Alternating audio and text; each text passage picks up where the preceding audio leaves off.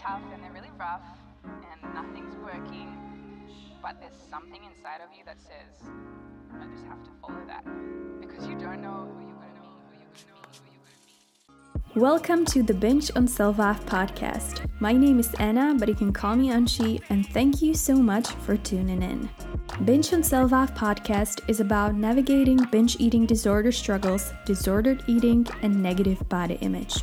Although I share my personal experience with having a negative body image, eating disorders, and I do uncover bits of my personal story, this podcast is not as much about me as it is about you. Beautiful human beings who struggle, who fight, who grow, and who evolve every single day. This podcast is for anyone who wants to feel supported on their recovery journey and simply for anyone who's trying to improve their relationship with themselves. I believe together we can turn something so negative, such as binge eating, into something more positive and hopefully go from binging on food and self-hatred to binging on self-love. Subscribe to the Binge on Self-Love podcast on your favorite platform and tune in every Tuesday for a new episode. But there's something inside of you that says, I just have to follow that because you don't know who you're going to be. Disclaimer: Binge on Self-Love podcast is intended for informational purposes only. It doesn't provide professional medical advice and it is not a substitute for diagnosis or treatment. In this podcast, we cover the topic of eating disorders, so if you find this topic triggering, it may be better for you not to listen to this podcast. Always make sure to put your mental health first. Hello everyone, welcome to the Binge on Self-Love podcast. My name is Anna, but you can call me Anchi, and I'll be your host. Thank you so much for tuning in today. I hope you are having a great week so far. Today I have part 2 of the episode where I share with you things that have helped me with breaking the binge eating cycle. If you haven't yet listened to part 1, I will link it in the show notes so you can listen to it either before or after listening to today's episode. Also, make sure to listen to the very end of today's episode because I have a really cool announcement for all of you. So stay tuned. Now, without further ado, let's get into today's episode. Last week, I shared with you 3 things that have helped me with breaking the binge eating cycle. And those were: number 1, not restricting yourself; number 2, identifying what triggers your binges; and number 3, rewriting habits and patterns in your behavior.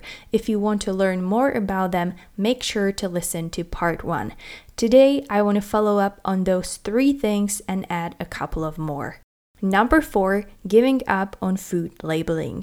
Another thing that I would definitely say had a massive effect on breaking the binge eating cycle and recovering from binge eating disorder, but that was also really hard to learn, was giving up on food labeling. I know I'm repeating myself because I've talked about it like a million times before on this podcast, but I can't stress enough how important it is to stop giving foods and meals labels.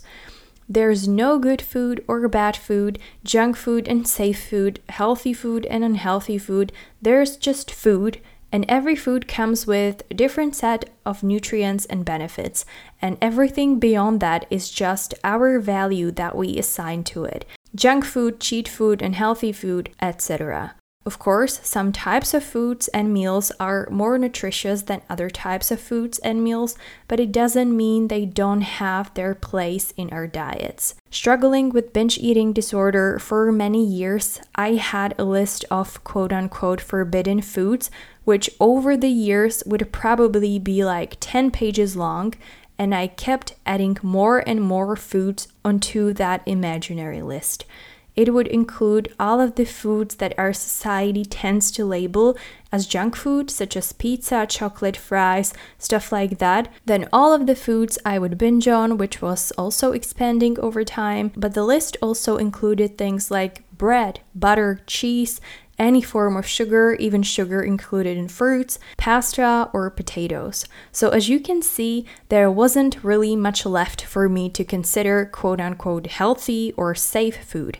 And that's not a sustainable way to eat and to live and to have a nutritionally complete food. Obviously, the more foods I was associating with the quote-unquote "I can't eat this or I'll be fat" labels, and the more I restricted myself of those foods, the more I ended up eating. So instead of having a piece of chocolate when I was craving it, I would drink water or have a banana, thinking it will satisfy my cravings. But of course, it didn't. A few hours later, I would end up binging on way more food than the chocolate. And what I think is even worse is the constant battle that goes on your mind. All you think of is the food you would like to eat, but you tell yourself you can't eat, so you fight with your own thoughts. Let me tell you that it is a pretty exhausting battle. Getting rid of those labels, changing those beliefs is not an overnight process. It takes a lot of time, or at least it took a lot of time for me to get rid of those labels. Until this day, I have a few foods I would say I sometimes still think of as I probably shouldn't eat that, but fortunately it no longer stops me from eating them. It's more of a thinking battle for me. But again, it's a process, it's something that I'm working on and that I will continue to work on. And I think the desired state of mind is to be at a place where you eat food, where you enjoy it, and when you don't associate any kinds of labels or values to that food. And once you're done eating, you move on with your life. Number 5, incorporating more foods into your diet. Think number 5 that I have to give credit to when it comes to breaking the binge eating cycle is incorporating more foods into my diet. It's connected to getting rid of food labeling, because the more food you quote unquote allow yourself to eat, the more food you will be able to incorporate into your diet. Again, it's a long-term process, not something that happens overnight.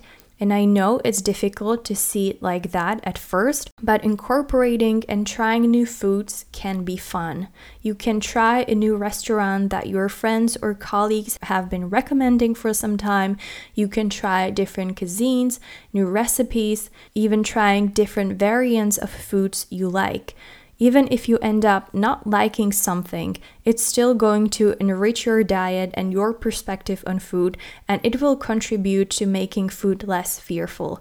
I try to search for new recipes on Pinterest and Instagram and YouTube. I have, for example, been eager to try avocado, but I've never really had a chance to try it. So it was a perfect opportunity to find some recipes and try them. And even though I didn't like avocado at first, I gave it a few more shots, and now I love having my avocado toast or guacamole with tortilla chips. Again, something that I would be scared of in the past, but now it feels quote-unquote normal. I've also made a note on my phone with links to different recipes that I would like to try, so when I start to feel like I'm eating the same foods all over again, I have a place to go and I can find whatever recipe I want to try. What is a really great way how to incorporate various foods into your diet is eating with someone. Maybe having a lunch at your parents', having dinner with your friends. If your colleagues at work maybe bring some food such as birthday cake or something, that's also a perfect opportunity to break that fear of eating something with a quote-unquote bad label. Number 6, trusting the process. My last point number 6, is trusting the recovery process. Trusting that somehow the whole recovery process is going to work and that it's all going to make sense sounds scary, and it is scary, but there are so many unknowns and uncertainty. And considering we've been stuck in the binge eating cycle for so long and now trying something different is terrifying. But you can only benefit from the recovery. Recovery will offer you so much more than an eating disorder ever will. Also, please remember that you don't have to go through the recovery alone. I certainly didn't. At the onset of my recovery journey, I started seeing a therapist, which helped me so much. She taught me different techniques, how to cope with my emotions. She let me talk about whatever I wanted, whatever I felt like. She listened, and most importantly, she was there, which can be really, really helpful, especially at the very beginning of your recovery. I also told my boyfriend about my recovery journey, and he was very supportive. So if you can find someone who you trust Share with them your recovery journey. The support on your journey is really important. Last but not least, please know that there's nothing you should feel ashamed of. You are brave for facing the binge eating disorder, and don't get discouraged by any setbacks you may encounter on your journey. They always come, but you're strong enough to get through. So that's all I have for you guys today. I hope you enjoyed today's episode. If you did, make sure to subscribe to the Binge on Self-Love podcast so you don't miss any future episodes. And like I've promised at the very beginning of today's episode, I have a really exciting surprise for you next week. I'll be having a very special guest on this podcast, and we will cover everything surrounding binge eating, body image, recovery, and so much more. So make sure to tune in next Tuesday so you don't miss it. I'll be back next Tuesday together with my special guest. Until then, take care and talk to you soon. Bye! When things are really tough and they're really rough and nothing's working, but there's something inside of you that says, I just have to follow that.